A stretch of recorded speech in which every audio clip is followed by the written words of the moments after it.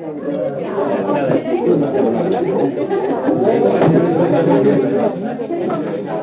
hello everyone, and welcome back into the Cool Room. It's episode 216, and I'm your host, David Griffiths.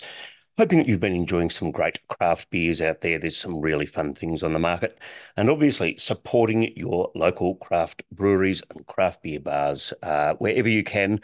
Obviously, a tricky time for the industry. We've been talking about that a bit lately. Seems particularly topical at the moment with news about hawkers, amongst other breweries that we're good friends with. And look, a big shout out to Maz again for being so generous with his time earlier this year. Go back and check out the archives if you haven't already to get 3 great interviews with Maz from Hawkers, really detailing where he thinks the industry is up to and where Hawkers is up to. That's obviously something there's been a lot of news about lately. Today, lots of good fun. We're going to be catching up with the team from Carwyn Cellars. They always have heaps of things going on, but we are getting ready for the Black Box 2024. Genuinely one of the highlights of my year. Great to be doing that again. Great to be doing the Hair of the Dog breakfast at Beer Deluxe again. 2 of the best things that I was involved in last year, and just can't wait to relive them. You'll hear more about that from the team, as well as all of the bits and pieces they've got on going out at Carwyn. And then it's over to Nubilum Distilling, a brand new distillery in Kensington. Yes, I said that kind of sentence about a week or 2 ago when we were talking to Bakery Hill Distillery. There are actually 2 distilleries popping up in Kensington at the moment, and a really fun story. They're doing some different stuff there down at Nubilum, and I very much enjoyed my evening down there. I am not normally a cocktail drinker. I even indulged in a cocktail, as did the people I was with, and they were all delicious.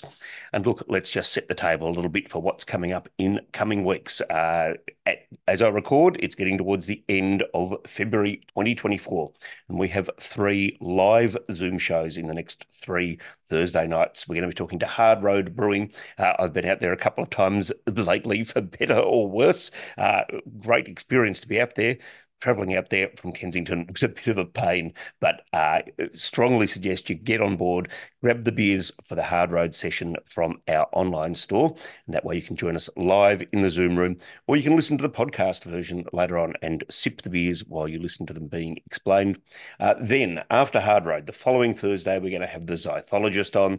Really looking forward to them. Brewed by Science is their motto, and some really fun discussions to have with them about the whole process they're involved in. Not just the brewery, but around university education and a whole lot of other things. That it's going to be a fascinating chat.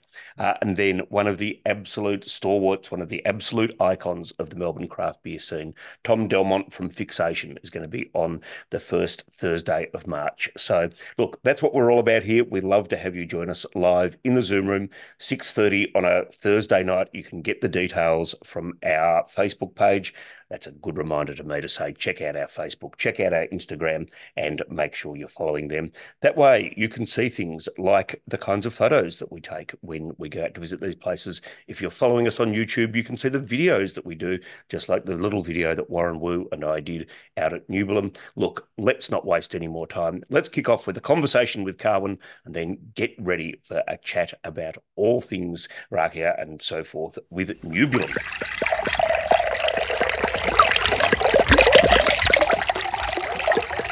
Well, this afternoon I'm out at Carwyn Cellars, joined by many of the friends that we know very much from previous episodes of The Cool Room, and in the room this afternoon. What a great way to be spending a Friday afternoon. I have 2 Bens and a Tito.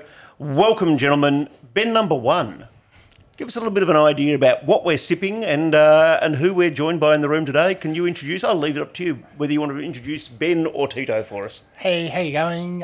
So we're having a little Sailor's Grave stout. So it's poured for the first time here, and it's the first time I've tried it. It's drinking beautifully. We've got Tito in the room, and I'll pass you along. No, I want to hear from you about Tito. That's what. So for people who've never heard Tito on the show before, Ben, give us a Tito memory for us. So Tito is our resident beer expert. He knows more than all of us put together, and it is amazing to watch him grow over the last few years, from when he started as a casual in the bar. Now runs all our social media and reminds Ben and I about BJCP beer styles, which is always fun. So we have some great arguments. And he's done an amazing job with us over the last, I actually don't remember how many years now. Three years. And you mean grown as a human being, grown as an employee, not sort of grown physically because he drinks dessert stouts at 3 o'clock on a Friday afternoon? No, grown as an employee and a human, and a bit of both. And also, the longer he's been here, the less it's he's timid about telling us exactly what he thinks about the beers we're selling. Well, that's really important. I imagine that's exactly why you employ him. Exactly. I'm going to give Tito the right of reply. No, actually, I'm going to get Tito to introduce our second Ben. Let's go around the room in that way. So that was Ben Carwyn, but here's Tito. Now, who else can we meet in the room this afternoon? Well, here to my right is Ben Duval, Little Ben, as we know him, or Benny. He's not looking so happy about that. But that's Well, when you have so many bands as we usually have in this company, you start creating a nickname for every single one of them. But now Benny was one of the first ones that I probably interacted here at Carwyn and gave me the opportunity to not only take a bigger role within the bar regarding beer, but to eventually move away from the bar and get involved with social media and everything. He's the general manager, and obviously every beer rep in Australia probably knows him or has tried to reach out to him. I thought that was all going really nicely for a moment there, but I'm glad we got that little bit on in the end. And, well, Benny, let's hear from you. I'm going to call you Benny for the rest of the day now, just to see if I can annoy you with it. What's left of my reputation. Yes, to beer reps, he does ignore you. Careful, I'll give them your phone number. I can only imagine what your email inbox must look like at about 10:30 on a Monday morning, given what mine full. looks like. I've just come back from 2 months off, so it's very full, even fuller than normal. Introduce Big Ben for us. Well, the man it needs no introduction. I mean, Okay, well, that's been a great show. Thanks for coming along. His name's on the building. He's built up quite the legacy over the past, how many years? 17? Feels like 40. Something like that. Benny is, he's, more than just a figurehead. He's the ideas man, really. More than just a figurehead. I mean, that's what we put on a T-shirt for you, brother. More than just a figurehead. So 90% of Ben's ideas are actually crap, and I tell him that. But 10% are brilliant. So it's just filtering through. That's what we do most of the week. I have no argument with that. Now, speaking of ideas, you guys have so many ideas. You've got so many events. That's really what we're just checking in to talk about today. We're all here talking. Well, are we going to talk about what we're talking about this afternoon? Do you think we're allowed to actually mention? I don't know what you're talking about. This will be the most impenetrable bit of a podcast that we've ever put out. We're all gathered in this room upstairs for a reason. And we're drinking dark beer, if that helps anyone. Yeah. It's a very dark subject. We've been photographed around a barrel. We're getting dark here. Getting warmer. Yeah. We're here because Black Box 2024 is going to happen. People should put that in their diaries. Absolutely. Yeah. So we're just sort of meeting to finalise the brewery list today. Many of the beers, of course, are already in barrel and already conceived. But it's going to be a very exciting box this year. I can't bloody wait to announce it. Last year was absolutely epic. If you've only joined the podcast family recently, go back and check out the archives. There are 4 episodes back there where we talked to the 12 brewers who were involved in the Black Box last year. So we're going to be doing the same thing again this year. We're not going to talk about what breweries are in this year's pack, obviously, but do you guys have any particular happy memories of last year's Black Box? Are there beers in there that were real standouts for you? Oh, yes, absolutely. There were quite a few beers that... this is dangerously like a wedding speech. If you don't mention all 12... we have some very interesting styles. Obviously, we had some barrel-aged pastry styles, which are really heavy and interesting, and probably some of the most exciting things that people who are into craft beer are. But we saw some things like the Schweizenbock by King River, basically a made-up style very for much the basically... box. Also a double barrel-aged ESB, which was also very interesting, just to see styles that are like very traditional but taken to the 21st century as well. Shout out to the Three Ravens barrel-aged barley wine that was exceptional. It was really magnificent, wasn't it? Incredible. Yeah. So that gives you a bit of a feel, friends, as to what might be sort of the styles of things that will be in this year. And, this is my idea of a Good Friday afternoon, sitting around enjoying some great beers, but talking about some truly amazing things. People want to get that into their diary. We'll be sipping it together in that first couple of weeks of July. And stay tuned for teasers. Stay tuned for teasers. Tito, I think, is going to be the chief teaser this year. So even if he doesn't realise it yet, he's going to be the one that we're sending out on the road. Tito the teaser. Yeah, absolutely.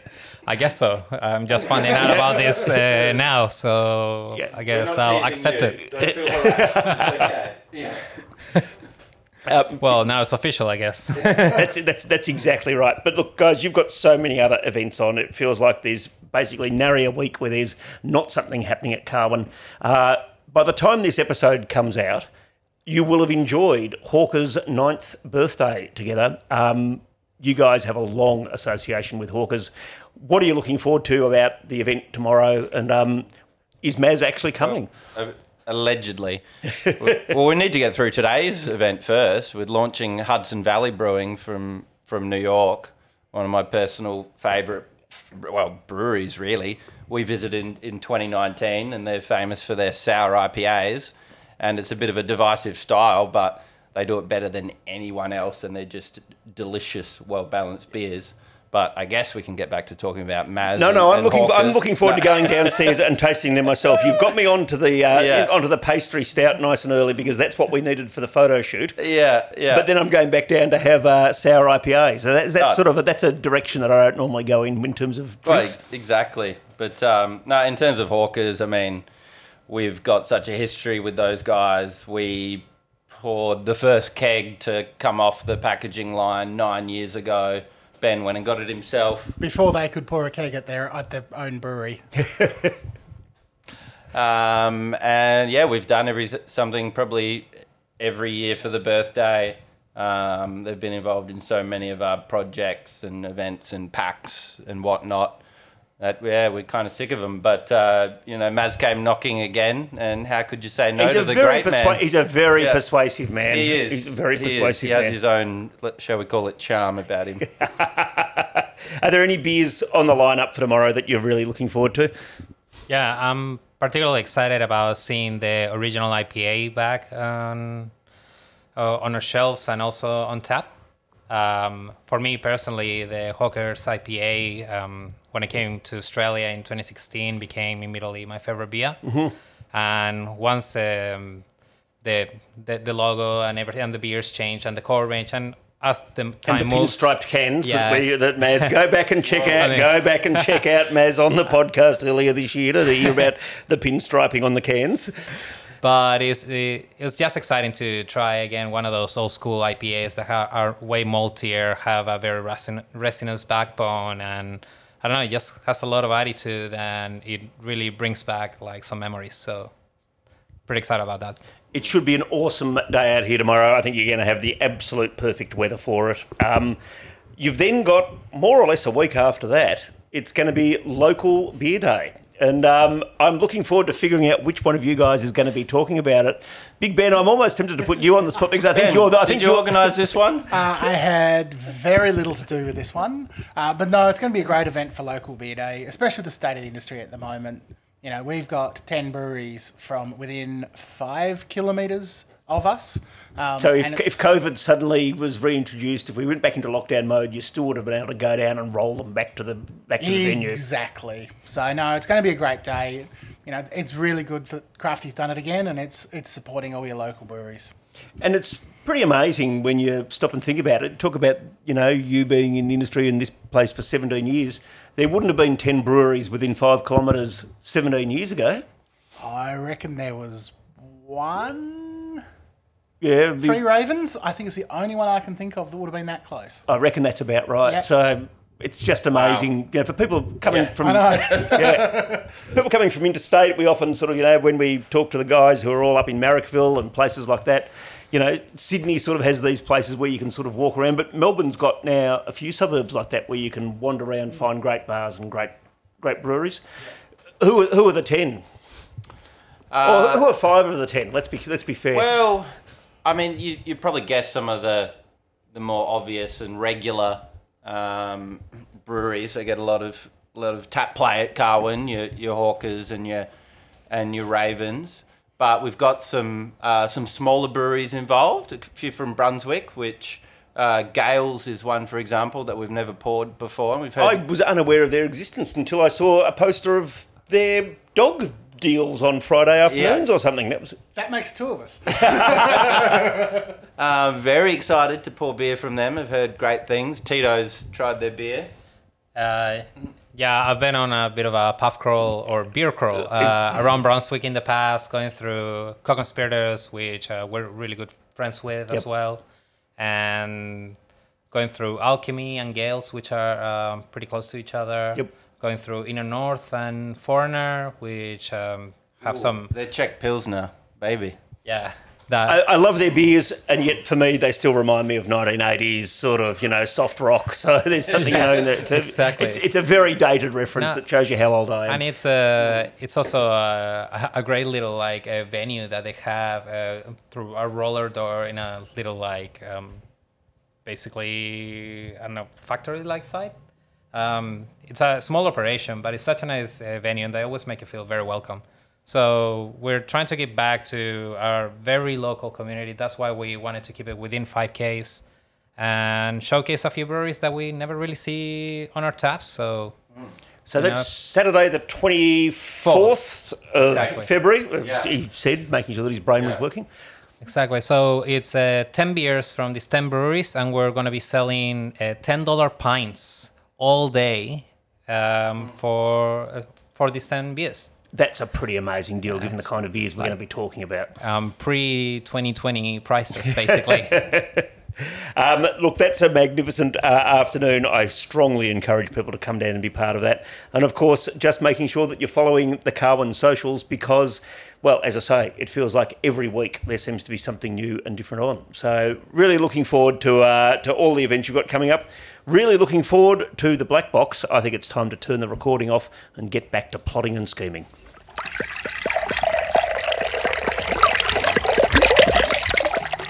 Here we are, we're live on location out at Nubilum Distilling in Kensington.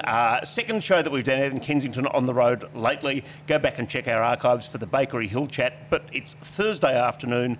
I'm sitting here with Will, and we've got a delicious looking gin and tonic in front of us. Will, well, first of all, tell us where we are physically. Introduce Kensington to people who might be listening from interstate and overseas. Why are we here in Kensington? Well, we're inner city Kensington, so people think you have to come to some of these nice suburbs like Richmond or North Melbourne, but Kensington's right near the city, and it's got an up-and-coming social scene. We're one of 2 distilleries here, and there's 2 breweries here as well. So we're brand new, 3 weeks old, on Thompson Street, just opposite the new Assemble building, near Rumble Coffee, if you like good coffee. Oh, that's right, and shout out to our friends from Rumble Coffee, who are long-time listeners and long-time helpers out here. Changing face of Kensington, we can see out the door here what used to be factories over the road, big factories, is now what a 8 or 9 story apartment block going up. You guys, I think, have chosen exactly the right time to be taking on this adventure. Exactly, yeah. We opened here as a distillery in 2020, and then we thought we would just do industrial operations, and then when we saw the plans for that building, we were like, no, we need to have a bar, because we need to showcase our spirits, and we also want all the neighbours to come in and have a drink. So we're going to talk more about what's in our glasses in a minute. We're going to talk more about the story that's the distillery's been on. But tell us your story. How is it that you end up to be here making delicious gins and assorted other spirits as well, which we'll get to? Where did this journey start for you? Oh, this journey started for me back in the late 90s. So I came to Melbourne from Queensland, and I moved into the western suburbs of Melbourne, and all of my friends were from Central Europe to some extent. And they introduced me to these spirits that they were making in their backyards. I'd never heard of any of them before. And so the first drinks that I ever drank, despite being in Queensland, it wasn't rum. It was rakia or grappa or eau de vie or aguardiente, which are all these like backyard spirits that Europeans love to make with the leftover fruit. Some of them delicious, some of them potent, some of them... I would say all of them potent. The deliciousness is what varies by bottle. This is true. So that introduced me to something different, and I fell in love with it back then. but the people as well, because every time somebody gives you a bottle, they tell you about the year they made it and what the fruit was from and what the stories were in that community for that period of time. So even though that was a long time ago, that was the seeds of falling in love with this type of culture and this type of drink as well. And about 6 or 7 years ago, I was living in a house with a big backyard with a whole bunch of peach trees. And those peach trees lost their minds, and I ended up with a lot of them. And I'm like, what am I going to do with these peach trees? These peaches, sorry. And I thought back to that time, I'm like, I can do this. And then all of a sudden, 8 years later, we're now doing it commercially. Explain the process for those of us. Most of our listeners are knowledgeable about how the brewing process works. Yep. But in terms of the peaches and so forth, is it literally just sort of using them as the sugar base? That's exactly right. Yep, we use them as the sugar and the nutrient base for the yeast. So we get the fruit delivered here. We spend probably 24 hours juicing or boiling the fruit, depending on the type of fruit. And then we fill up these vats that you can see behind me and then ferment that into what I call a cider. It's not really a product that's on the market, but they're delicious. Yeah, I can give you a taste later on if you like. Yeah, no, that sounds like fun. Right now we've got 100 litres of plum juice and 300 litres of blueberry juice, all fermenting right now. And how much of the character does that lead through? Obviously, then it goes through a distillation process. In my mind, that sort of means that we lose some of those volatiles and so forth. But am I wrong? Oh, yeah. Well, you're not wrong, but the job of making a good rakia is bringing just a hint of that fruit back into the end product. So for those in the distillation world, that's the tails end of the distillation period. And the skill there is like getting the nice good alcohols out and then getting those fruit oils just at the tail end of the distillation, blending them back in and then just having a hint of the fruit. We find that with our rakias, you can get a hint of it, but if you put it in a cocktail, you immediately get a lot more of the fruit flavour coming out. Yeah, right. And is this just trial and error for you, or did you go away to rakia school? How is it that you get the skill set to do this kind of thing? Trial and error for many years, which didn't do as well for me as I would have liked. Yeah. Don't ask any of my friends what they drank that I made more than 3 years ago. They may not remember anyway. But correct. But then we met some friends of ours who live in Maribyrnong, and they're from the Ukraine. And their grandmother sat me down and told me through a translator that I was doing it all wrong. And she showed me the peach schnapps that she'd been making for the last probably 10 years there. And really that got me thinking, oh, that's a different flavour than what I'm making. And then I did a tour of Europe 2 years ago. See, this sounds like the bit that was necessary. You told the Federal Treasurer that this was a tax necessity. You wrote the whole lot off. I wish I thought of that, but no, I did not. I also spent a lot of time on holidays, but I went and found small towns and literally got old people, the generation before people my age, to tell me about the drinks and why they make them and how they make them. Yep. And so we don't always make them to taste the same, because to your point earlier, some of it's rocket fuel, but we make them to taste like the people who remember them think they taste like. And that's the big key for us. We've got plenty of people come here and go, I haven't had this since I was a teenager. My dad or my granddad made it. Now they've passed away, and they'll taste our drink and it'll bring those memories back. And that's what we're trying to do. And when you were over there, which countries did you go to, and what kinds of fruits and so forth were they using? Was it sort of... It's very country specific. Yeah. So Germany's obviously famous for the schnapps, which is more the stone fruit type of stuff. You go through the Balkans, there's a lot of pear rakia, which is why we've done pear as our first. And plums are another famous one. Cherries, anything with a high sugar content really, and a large harvest. Because they're very seasonal as well. That all makes perfect sense. And we're here in the Australian summer. I can only imagine that every day must be a delight to sort of go out and pick what you're going to be working with.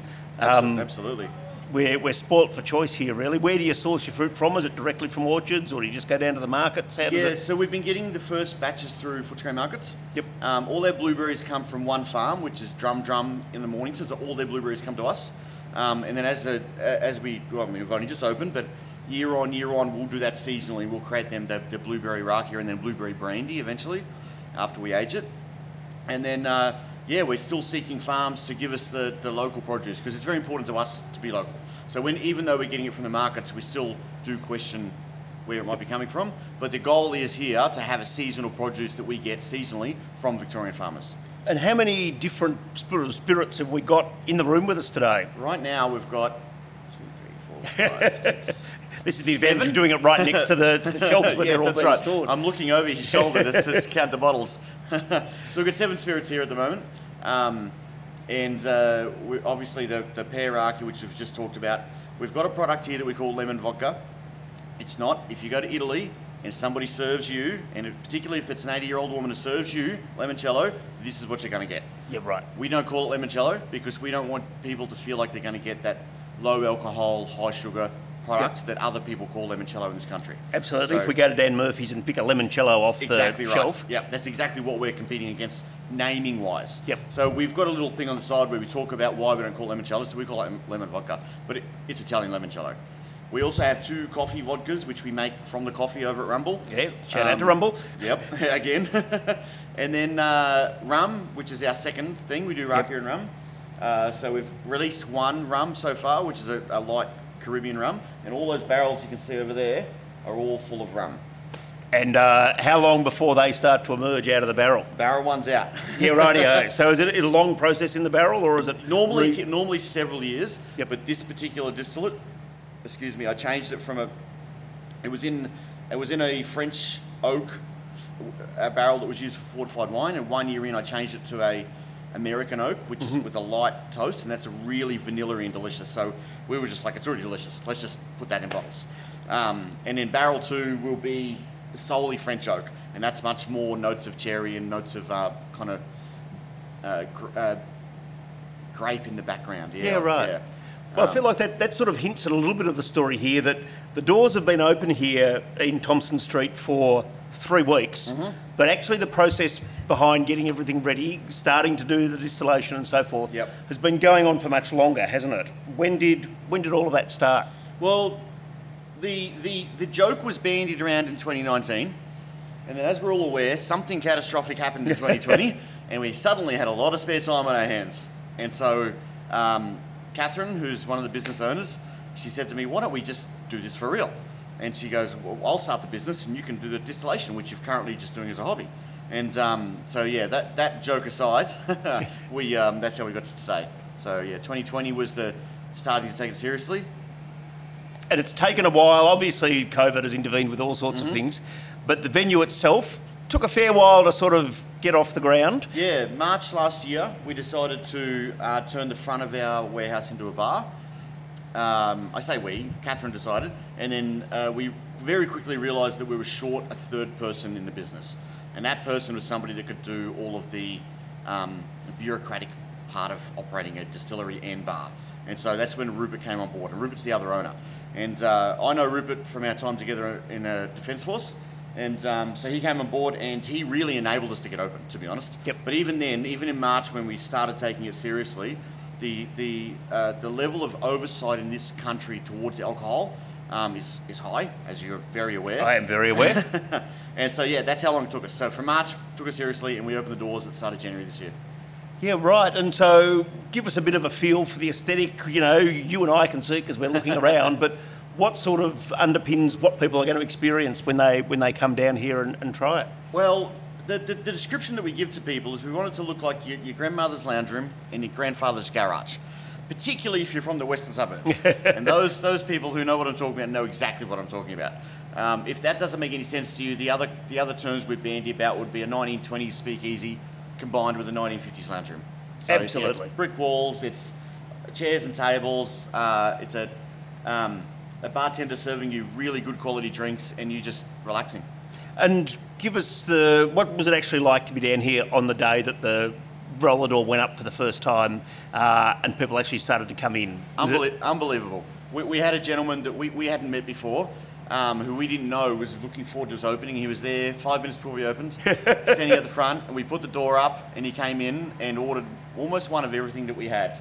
And serving a drink that you've made, so we make the spirits here and then the cocktails are all designed by Catherine. Yep. And so actually doing that process and then serving it to somebody was exhilarating. I can't see anything else. Yeah, to see your creation being enjoyed by somebody. Absolutely, it's the magic bit of hospo. We often focus on the tricky bits and the downsides of the industry, but the upside is absolutely massive when you actually get to be hospitable, when you get to see someone enjoying the work that you do. Yep. I guess that's the kind of thing that makes you get up early in the morning and come down and do the hard work of lugging things around, heating things up, cooking stuff. Because I imagine that's the real work behind it all. That's exactly right. Yeah, it's been some long days to get to where we are now, but that's absolutely the right thing. And also a little bit special for us is people who don't know what we make, or they don't understand our products, and then we introduce them like, wow, these are not what I thought, or they actually we like them. And day one that we opened, we sold out a limoncello. Day 2 that we opened, we sold out a Pieracchia. Yeah, that is, we used to say when I had a business that used to sell out of cheese curds, a good problem to have, but it's still a problem. Yeah, what does the future look like? Are you going to have to expand the production side of things? Yes. How will all of that fit together? The short answer is, honestly, we just don't know. We're the three of us, despite having some history in hospo, we don't have a big history in running this type of business. And so while that can bring a challenge, it also brings innovation. And so, yeah, we're just looking forward to finding people who like our spirits and then determining how we can provide it and provide it seasonally. Because not only is all our fruit products seasonal, our rum is per barrel release as well. So once a barrel is emptied, we don't have that rum anymore. Yep. And so, yeah, just we want to maintain that tradition, but sorting out how that works in the wider market is something we haven't solved yet. And how important is it? Look, obviously you've chosen Kensington for a reason, as not just a Kensington resident, but a councillor for the City of Melbourne. I'm thrilled to see these sorts of things coming up. How important is Kensington to you, and how important is working with the other hospo venues in the area? Very, very important. It's the real epitome of what I felt when I came from rural Queensland to Melbourne in the 90s. It's that community vibe, it's that feeling of we're proud of where we live, and all of the, when we go and talk to other people about where we live, everybody is like, oh, well, I'll help you with this, or I'll help you with that. And not a single business that we've dealt with in Kensington has had a negative impact at all. We sell Bonehead beers here. Yeah, so shout out to those guys. Absolutely. And then, we go, the local bowls club puts out gin across the bar, and they're all the things that we enjoy about being part of the suburb. And it doesn't really matter where our larger story goes from now. We consider this success solely because of the reaction we've received to the people already. It wouldn't be a Cool Room episode without some sort of reference about the Bowls Club, so I'm glad you managed to work that in rather than me having to say that it's on the way. And look, I've got to ask a Bonehead-related question. I think one of the very first Bonehead beers I ever had was a prickly pear beer. Yes. Any chance of a sort of a unity ticket there with a prickly pear beer teaming up with a prickly pear rakia, if that's the right way? I genuinely want to do this because it's for those of you in the know, we all know that tequila is made from a type of cactus, and I would love to make a spirit from prickly pear, but it's not happening anytime soon, and you'll probably all hear about me cursing about it, is what I've been told, while I try and get it done. I think it is very much I haven't actually seen Bonehead's prickly pear beer for a while, which might also be educational on one front. We're, I'm sure, going to come down and do a little Cool Room tour at some stage. Bring all of the listeners along. We're going to go to Bakery Hill. We'll drop into Rumble Coffee. We'll go to Bonehead. We'll go to Henry Street. Really encourage people to come down in the meantime. Can you just remind us, well, first of all, where you are physically, where the socials are if people want to follow along the story, and I presume that we can buy you delicious spirits online as well. All of that is true. So we're at 22 Thompson Street in Kensington. We're currently open Wednesdays through Fridays in the evenings. In March, we'll open weekends as well.